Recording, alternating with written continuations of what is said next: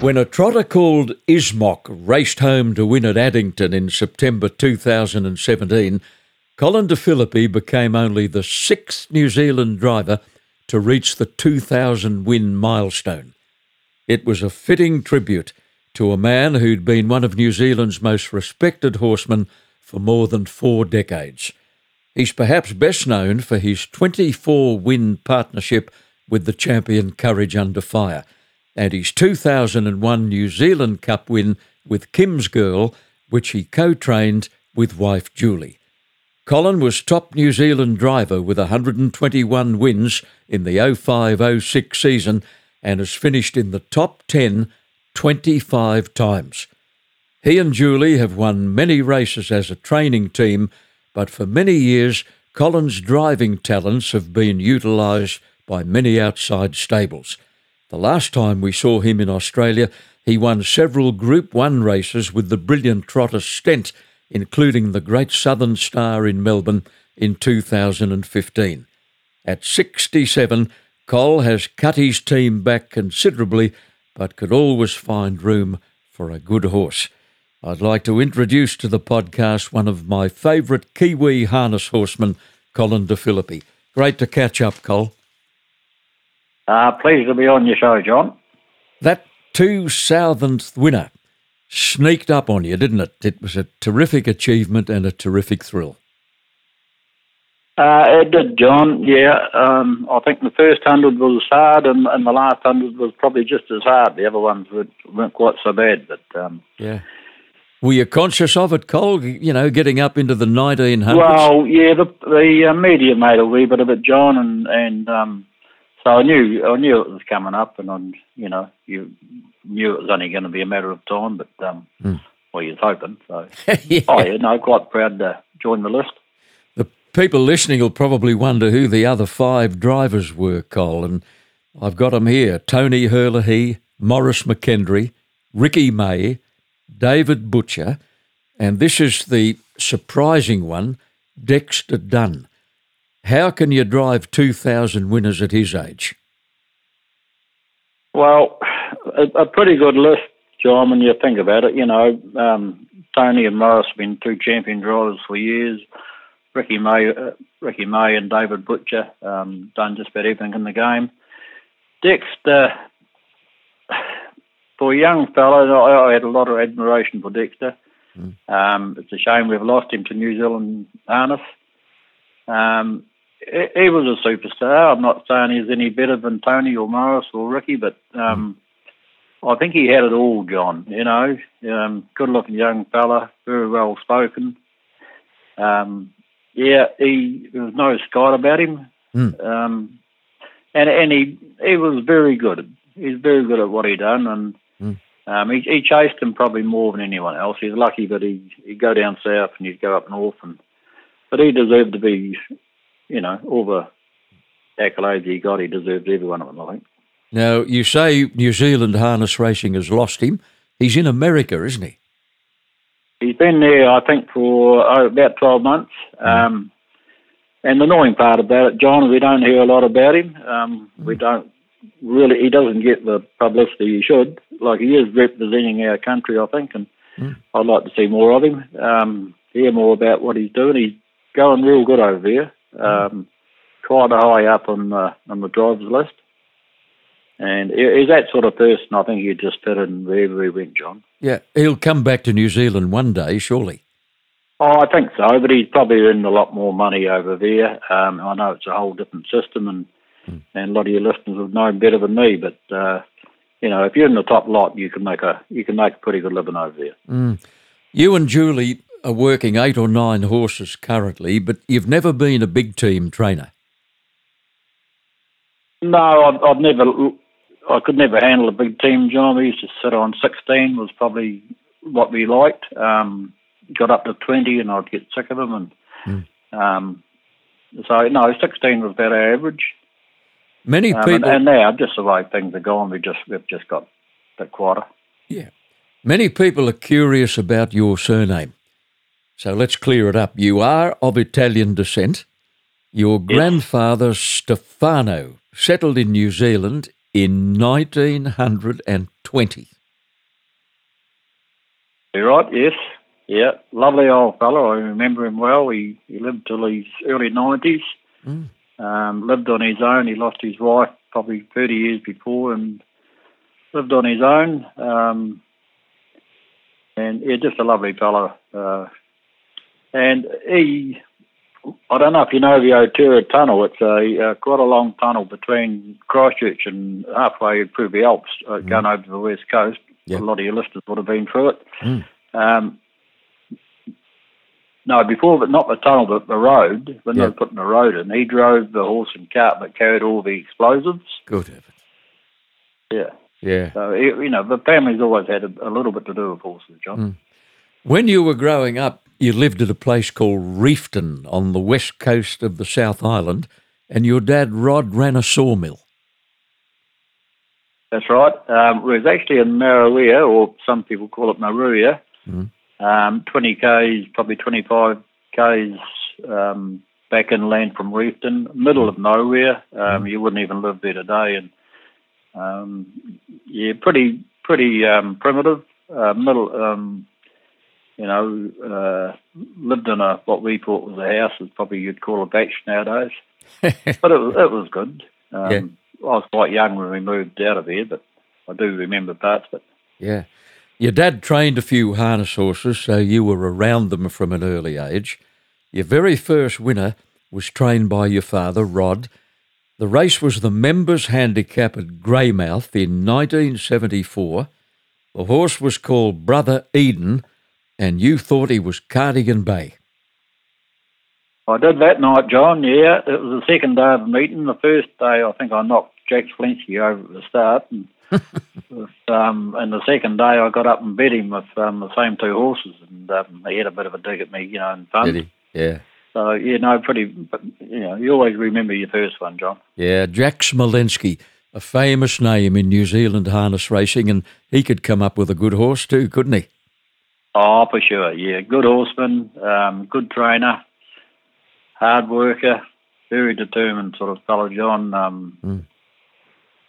I actually learned off Jack a wee bit because when I went out training, he leased me some yards at his place, his old place. And I spent half a day doing horses and the other half watching what Jack was doing because that was when he was, one of the leading trainers. And very good horseman. You took out a trainer's licence in 1975-76. Col, I hate to tell you, that's 44 years ago. Yeah, it makes you feel old, John. And actually I didn't have a lot of experience. I didn't work for anyone. My father always had horses, John, and had a bit of success, like only part-time. He done a few different jobs. He ended up on the farm, and my brother Michael was always going to be the horse, always going to go into horses. I started. I was pretty green when I took out a licence, and in those days I had my junior licence for 1.25 years, and when I took out my trainer's licence, they took my junior driver's licence off me. So I didn't get a very good start with the juniors. So. No. Well, you'd been training 8 or 9 years when you were given a horse to train by the name of Our Mana. He was a late 3-year-old. He'd been purchased by people who were still among your closest friends, Roger and Jenny Barron, and they paid $300 for him. What were you thinking about his prospects? Well, he was by Shell Hanover, who wasn't a popular sire. I grew to like him, no doubt. He was trained he'd been through 2 trainers' hands, and the late Lester Taddison was the last one to have him, and Lester was a very good trainer. And I did, after I had him a week, I said to Lester, what was wrong with that Shell Hanover horse, He said, typical Shell Hanover. He said, he'd pace good up the side of the road. He said, you go rough when you got on the track. And he'd been in the paddock for 5 months when I got him, John, and I'd put the hobbles on him the second day back in work. I thought I'll have a look at him. I won't waste their money. Anyhow, after a week, I put some shoes on him, and the first time I hobbled him when he had the new shoes on, he went rough, and I thought, what a waste of a set of shoes, when you do, as you do. And anyhow, I podded around him, and he just come to it, very quick. He won a workout 8 weeks later after being in the paddock for 5 months. He went to the trials 10 days later and qualified. He went back a week later and won a non-win trial. And I knew at that stage, but he was just quite a bit better than average, John. Yeah, well, you finished up winning 23 races with him. He ran second in 2 New Zealand Cups, second in an Auckland Cup, and he actually made the final of the 1984 Inter-Dominion in Adelaide, won by Gamelite. That's right. Run about Yeah, fifth. no, he is a good horse. He's a good horse to me, and he just came along at the right time. And when you look at some of the horses he's racing against, when he ran second to Camelot, there was Dylan Dale and Hands Down run third and fourth. And then when he ran second the next year in the Cup to Burana, Rawdon Glen run third and Pro Chevalier ran fourth. So two champion horses. So. The ambition... Sorry, Cole. Yep, I was going to say the ambition of every New Zealand trotting horseman is to win the New Zealand Cup, run at Addington every year, 1 week after the Melbourne Cup. Your day of days came in 2001 when you won with a 7-year-old mare called Kim's Girl. I think you'd been around in that race about 17 times before Kim's Girl won. Yeah, I'd had 3 seconds, John, and I think a third and a couple of fourths and a couple of fifths, and I thought, well, perhaps I'm, like a lot of people, not going to win it. When she came along, she was always a lovely mare, a nice feminine mare, John, quite fine-boned, and always had a good turn of speed. So, it was one of the highlights of my life, without a doubt. She wasn't the soundest mare in the world, was she? No, one of the part owners had her when I earlier on, and she was a wee bit unsound, and we had a pool at my old place. It was just one cut out of the ground and fed in by the water race. Yeah. So he sent it to us to train her, and she stood up pretty good. So, no, saying that, she was pretty sound. We didn't have too much trouble with her. Yeah.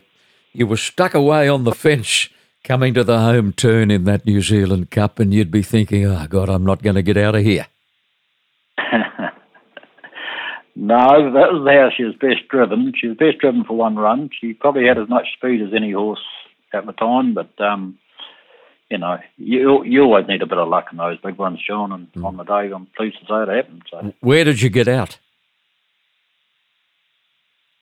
You're well in the straight? To be honest, the race, a bit of a blur, you concentrate at the time what you're doing and where you are, and I'd have to watch the replay to tell you, to be honest. Yeah, I think you were in the straight. In the last, 600 or 800 metres anyway. Yeah, probably later. As the New Zealand Cup winner, Cole, she got an invitation to run in the Miracle Mile at Harold Park. You ran fourth to Smooth Satin that night. Any excuses? Well, she drew bad. I think she drew, if she didn't draw the outside of the gate, she was bung from the outside, and it was the first time I'd ever seen all the sectionals come up for all the horses, and I think her sectionals were as good as any. With a better draw, she would have just been that much closer. Great thrill for a Kiwi driver to go around in that wonderful race, the Miracle Mile. Oh, for sure, yeah. I've watched it for years, and, I've seen a lot of good horses win it, and it was a thrill just to be there. You covered X's on the trip because you went to Bankstown. A couple of weeks later, you drew Barrier 1 in the Trua Memorial, and everything went right that night. That's right, yes. I trailed home DG and that was her go. Like, if she got a soft trip and it split at the right time, she could match the best of them, and it was a big thrill. She was lethal with the right run, wasn't she? Very quick. Yeah, she was, definitely, yeah. Well, the great horse Courage Under Fire won a total of 41 races. You drove him in 24 of those wins, including 6 derbies. Now, Cole, he wasn't just small, he was a midget. You sitting in the sulky behind him, you must have been overawed. He was just so tiny, wasn't he? Well, he wasn't very high, John. I don't think he was even 14 when he started racing, 14 hands. But he had a wee bit of length, which helped, and he had a fair bit of muscle. You know, he had a good back end on him, and he had just the best gait. You know, he was just like a machine. Every step was the same, and he quickened, and he lengthened stride when he quickened, and he was the nicest pacer you'd sit behind. And he had the manners and the attitude, and just that will to win too, John. So I still think he's the best 2 and 3 year old I've ever seen, let alone sat behind. I've seen horses put up the odd performance. You think they're all very good, but he just done it week in and week out, and he raced in Free States and Aussie and North Island, South Island, and he was just the best. Well, he won his first 24 straight, as we said, but you could say that sequence may never have happened had he been beaten at his very first start in a race. It was at Forbury Park in Dunedin. It was in January 1998, and he had a terrible trip down to Dunedin. That's right, John. We didn't know before the race, but in the race he just felt like he didn't want to be there, and I didn't want to knock him about. I think he only won by a small margin, and he was ducking and diving up the straight, which wasn't him, which he hadn't shown in the trials. And I think about an hour after the race, Bruce had to get the vet to him.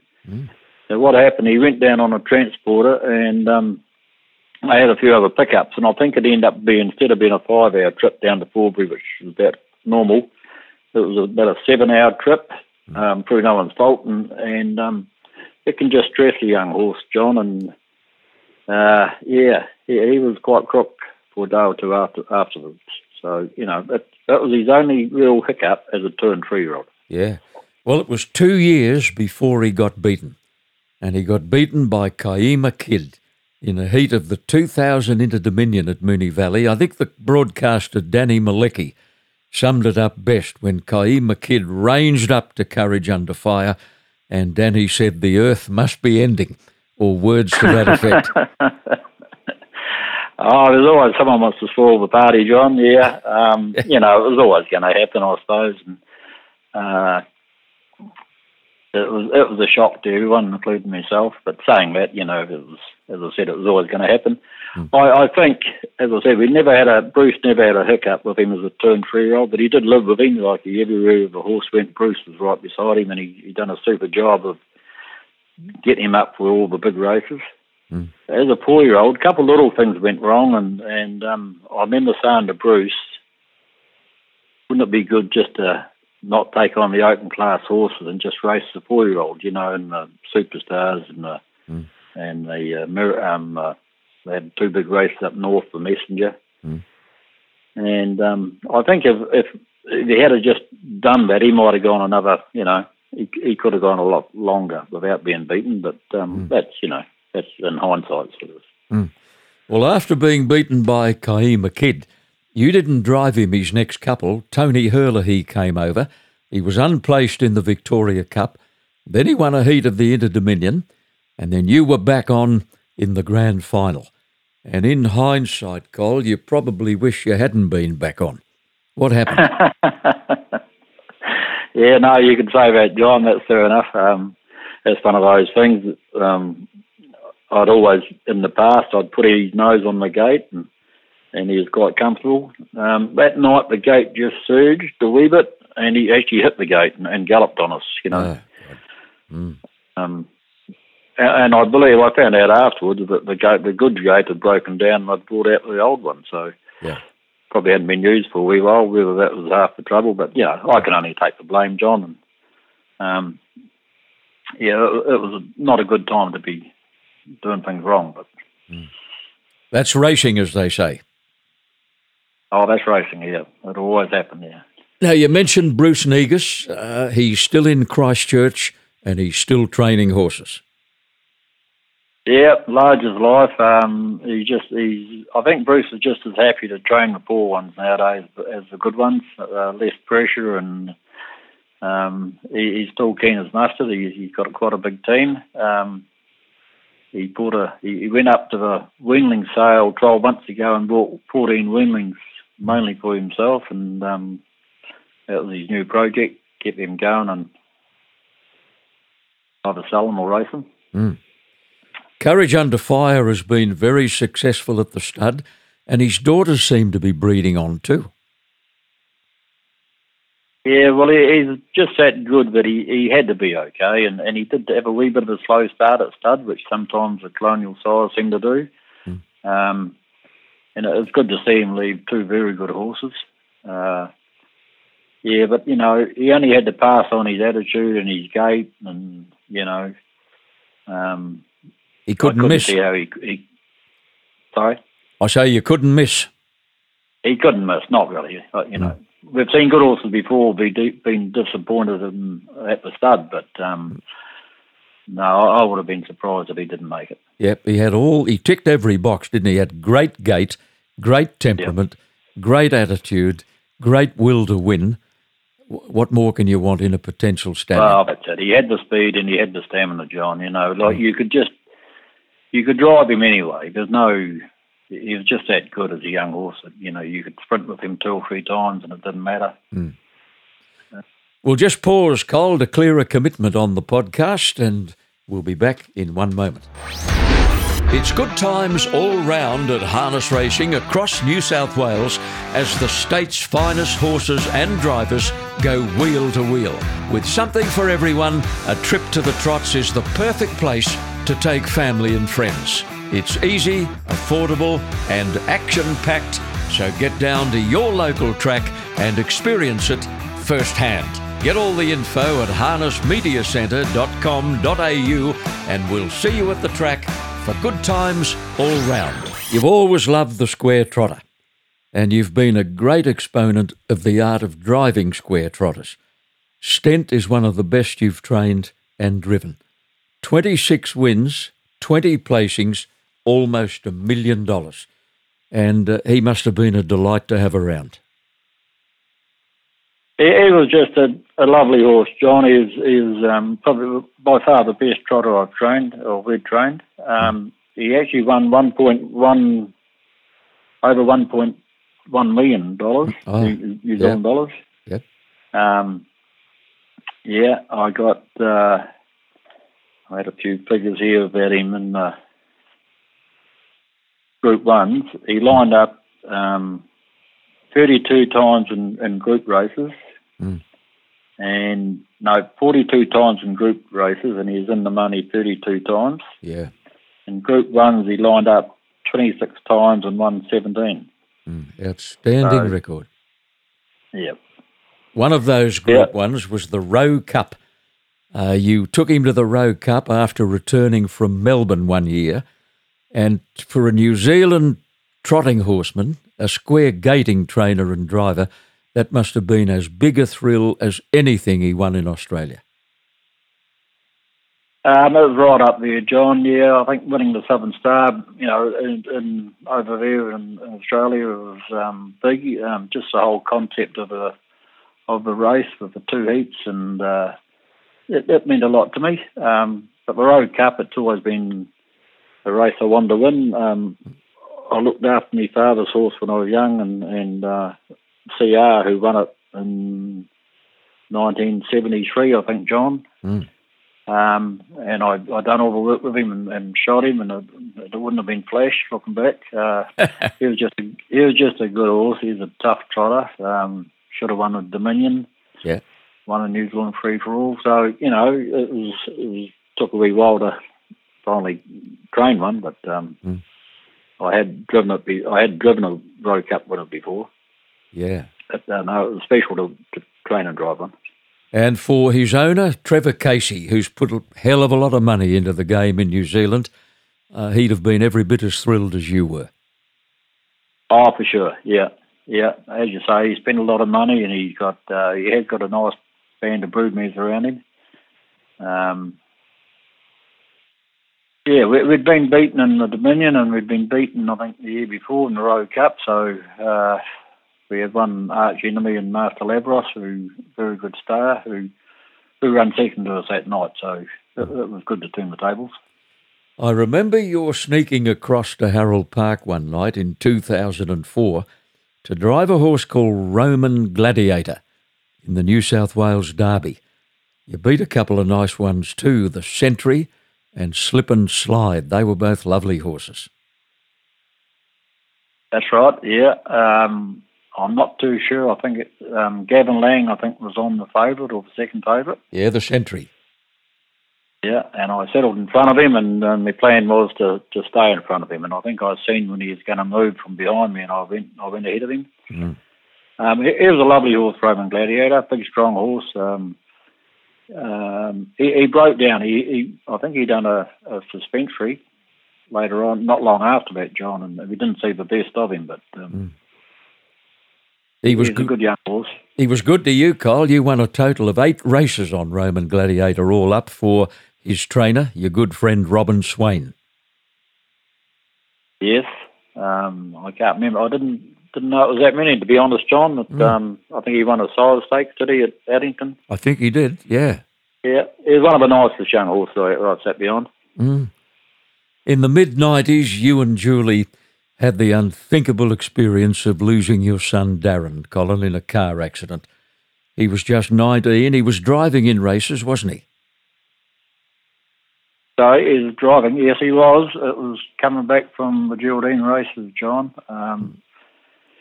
And I just left him. It was the last time I've seen him. I said goodbye to him. I was talking to him at the races, and I finished just before he was. Mm. And I got halfway home, and I got a call to say there'd been an accident. Mm. There was a woman, and we still don't know from that date of this, John, there was a woman crossed the line, and the centre line, just caught the car in front of Darren, the back of it, and then plowed into him. And yeah, she come out, the lady come out with a broken arm, you know. Mm. And we still don't know to that day just what caused, you know, why she crossed the line. But No. yeah, the whole experience just changed our life, Sean. Oh, understandably. It took you both a long time to focus on the horses again. It took you both a long time to focus on life again. But I think in the end, Cole, the horses saved your sanity. You just immersed yourself in training horses. You're dead right, John. Yeah, no, the horses probably just kept me sane, and it was just not long after that I encouraged Julie to come out, and she always helped at the stables if we was busy, and she always done her share, but, you know, I encouraged her to come out because, you know, it was, I thought sitting in the house on her own was no good to her. No. So, and it wasn't long after that she came into partnership in the training because she was out there doing the work, so... Yeah, no, the horses actually give you something just to get your mind off it a wee bit, John, and not that you're ever going to forget what's happened. It's just an experience you wouldn't wish on anyone. You know, you've driven 5 winners in a day 3 times. You ran second in the World Drivers' Championship on one occasion in New Zealand to Christophe Martin, who's quite a celebrity in Europe. Yeah, the 5 winners in a day, it's just, you know how races go. You can go one day and think you got a good book of drives and can't weigh in. And I think every time I drove 5, it comes a bit of not a surprise, but, you know, just out of the blue a wee bit. One of the days was at Westport, and I drove 5 out. I only had the 6 drives, and my brother got up and bet me by a head on the other one. And I thought, what the hell did you do that for, you know? Yeah. So... Yeah, that wasn't. That's just one of those things that happen when you're having a, you know. You've had some very talented young people come through your training operation. Ricky Oldfield, Craig Thornley, Stephen Doody, and Samantha Otley, who is a very good race driver. You say she's one of the most talented reins women you've seen in New Zealand. I think she's the best female driver in New Zealand, or best Kiwi driver, John, and I don't have to include Natalie Rasmussen. Yeah, no, right from day one, before she came and worked for us, she was just a natural, and she had the right attitude. She wasn't going to get pushed or bullied by the boys. Good pair of hands, good judge of pace, and knew when she done something wrong. You know, she was hard on herself if she made a mistake, and And, I'm pleased to see her. She's gone on to be, recognised as one of the best drivers in the country at the moment. So. One of my favourite Colin de Fillipe stories concerns the legendary Maurice Holmes. Let me quote a New Zealand journalist who described Holmes as a champion driver of superb ability who won 1,666 races when there was nowhere near as much racing in New Zealand. He was at the top for 50 years. He won an Auckland Cup at 17 years of age. He was leading driver 18 times. And if you look at his list of big winners, Colin, you stare in disbelief. Incredible. 3 New Zealand Cups, 2 Auckland Cups, 2 Inter-Dominion finals, you can go on and on. 12 derbies. Yes, John, he was a legend. He was as good as I've ever seen. When I was growing up, he was just the best. He just stood out. He just lived very humble sort of a fella. No Scott about him. Dave Cannon went and interviewed him after he retired, and Dave said you wouldn't even know that he had horses. He said there was one picture up the hallway of a horse. He said, Maurice was he was quite unique in one way. He kept to himself a wee bit, and I was lucky enough to drive for him, John. And it was quite it was a great experience and an honour just to put on his colours, Yeah. When he first rang me up to drive for him, I nearly fell over. Oh, now, Cole, this happened after his retirement. The rules stipulated that he had to retire at 65, which he did reluctantly. He trained a few horses, not many, had to find a driver, and he rang Colin de Fillipe up, and you nearly dropped the phone. I did, John, yeah. I think you're going to pull his colours on was great. And he was one of the best to drive for. He wouldn't give you any instructions. I'd draw 7 or 8 at the gate, and I'd say, what will we do? Oh, you know what you're doing. And not once would he ever commit himself to say, go forward or go back, and never complain afterwards. No. You'd come in and say, I went good, nice, and he'd say, you give it a good run, though. You didn't go around a horse. You always make excuses for it. He was just pleased to drive for, and I stuck to him. I don't think I ever turned down one of his drives. Yeah. Just because of who he was. Oh, yeah, absolutely. Cole, I was at Addington for the Inter-Dominion of 1971, and I was calling all of the Inter-Dominion heats for a Sydney radio station, but I didn't have to call the non-Inter-Dominion races, and I was able to walk down and watch him on a trotter called Waterloo. He was buried on the fence, 4 back, well in the straight. I thought there's no way he's going to get out of there, but he did. In a flash, he was into the clear and he went bang, bang, bang and got up and beat him on the line, and he was wearing yellow colours. I've never forgotten it. Yep. Yeah, Colin Burkett was a trainer and a very good trainer, and my brother Michael worked for Colin for a number of years. Good heavens. And I'll tell you a story. He qualified one for Morris drove it for Colin Burkett by Matty on the grass one day. It might have been Geraldine, actually. And it was a New Zealand record, and there's right up in the paper about this horse going this time on the grass. And when he came in, Colin said to him, what do you think, Morris? And Morris said, I don't really like it. And Colin said, nor do I. And the horse never went far, but there's headlines about how good it qualified. There was no... great judge. Sorry? A great judge. Yeah. Oh, great judge, yeah, without a doubt. Apart from and Morris... just as good, right to the day he retired, he'd be just as good as the day he started, I actually started driving the year he retired, John, and so I never drove against him in a race, but I drove against him at the trials, and even at the trials, you'd think every race was a cup race for him. And that was when he was 65, yeah. Yeah, really competitive. And his nerves were as good, Colin, his nerves were as good the day he retired as they had been 30 years earlier. Yep, without a doubt. Yep. Remarkable man. Apart from Morris Holmes, who are the horsemen you've most admired and respected throughout your career? Well, you always respect your peers, and Peter Wolfson was, a bit in the same league.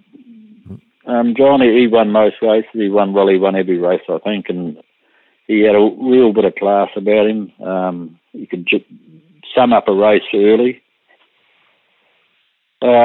Jack Zelensky, he's another one. He's very, very good at getting them away, very good at getting them out of the gate. Won a lot of early 2- and 3-year-old races, and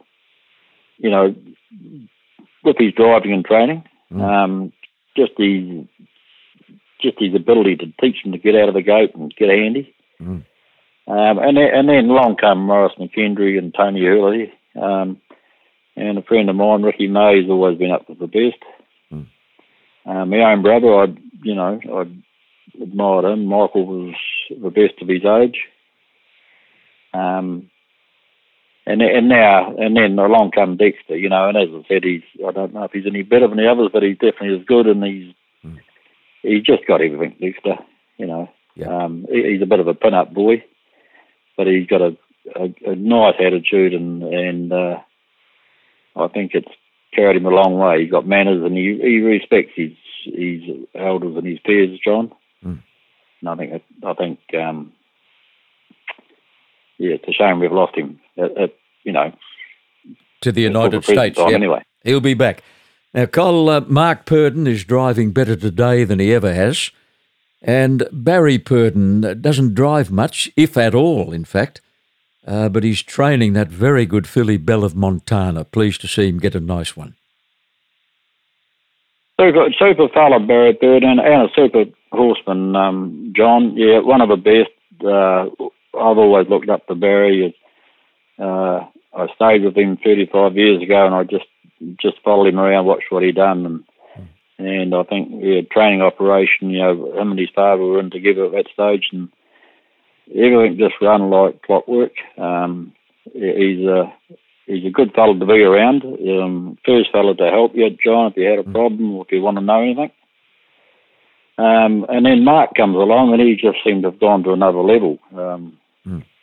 Probably on his record, he's probably the greatest trainer we've ever seen. His record certainly testifies to that, doesn't it? It does, John, yeah. He just keeps producing young horses after young horses, and not just one or two, but,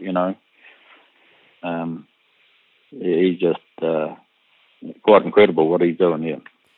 Well, it's the age of the big stables in thoroughbred and harness racing, throughout the world, in fact. And the more spending power a trainer has in the sale ring, the better his results will be down the track. The smaller stable, with modest spending power, are going to find it very tough in future years. For sure, John, and he's definitely making it hard for everyone else in New Zealand, John. It's and what we can do about it, I don't know, but he's just dominating all the big races, all the classic races. We're all hoping he'd move back to the North Island or move over your way. It'd be nice to. Wouldn't have a change, I reckon. But as you say, he's definitely done a good job picking out the yearlings. And he's not scared to spend. I think Barry's a wee bit more frugal with his spending. Like if you asked Barry to buy you a horse, he might spend 3 or 4 months before he found you one. But I think Mark would find, he'd find you one in 3 or 4 days, I think. Yeah. Well, you strike me as the kind of horseman who'll need a horse or two to get you out of bed for a long time yet, just like Morris Holmes. True, John. Yeah, no, I'm slowing down, and to be honest, a lot of my owners are either passed on, or a lot of them nowadays, if they sell a horse or get out of a horse, they don't want to get into another one. There seems to be 3 or 4 trainers in Canterbury that have got most of the horses. I'm not the only one that is short, but I'm lucky. We're lucky. But I'd still like to get another good horse, John. I'd like to get a horse good enough to come over your way and really enjoy the trips, really enjoy meeting, your fellow trainers, and it's just getting one good enough is the hard part. We mentioned that Morris Holmes was forced to retire at 65 years of age. They've obviously relaxed that rule. You're 67, but you can still drive if you care to. I can, John, yeah. The younger ones are taken over. I hardly get an outside drive nowadays. Back after Christmas, I had a suspension, and then I broke some ribs, and I was off for 6 weeks, and then I went up to the North Island to the Horse of the Year with Julie. She had 2 standardbreds in, which actually quinelled the in-hand standardbred Horse of the Year. So that's one of our annual holidays. So overall, I had about 8 weeks off the scene, and all of a sudden, no one wants you. So it's always been a bit the case, and around Christchurch, there's that many young fellas here that want to take over. So I don't know if they're telling me it's time to slow down or not, John. Mate, you wait till a nice horse walks into your place, and you give it a couple of trials, and it goes well, and it's got plenty of race sense and tractability. They'll need dynamite to get you off it. Oh, for sure. Yep. You're right. That's all we need. Yeah. Well, old horsemen love to reminisce about the good horses they've known along the way, and they love to reminisce about the great trainers and drivers they've known along the way. And Colin de Fillipe, I can tell you that your name is going to be right up near the top of that list for a long time to come. Been a delight to have you on the podcast. Thanks for your time. Been a pleasure, John, and thanks for those kind words. Make me feel a little bit embarrassed, actually. Don't be embarrassed. Thanks for your time, Col. We'll catch up when you get a good horse and come back to Sydney. Good on you. Yep, thanks very much. And this podcast was produced by Supernova Sound. It's good times all round at harness racing across New South Wales as the state's finest horses and drivers go wheel to wheel. With something for everyone, a trip to the Trots is the perfect place to take family and friends. It's easy, affordable and action-packed, so get down to your local track and experience it firsthand. Get all the info at harnessmediacentre.com.au and we'll see you at the track for good times all round.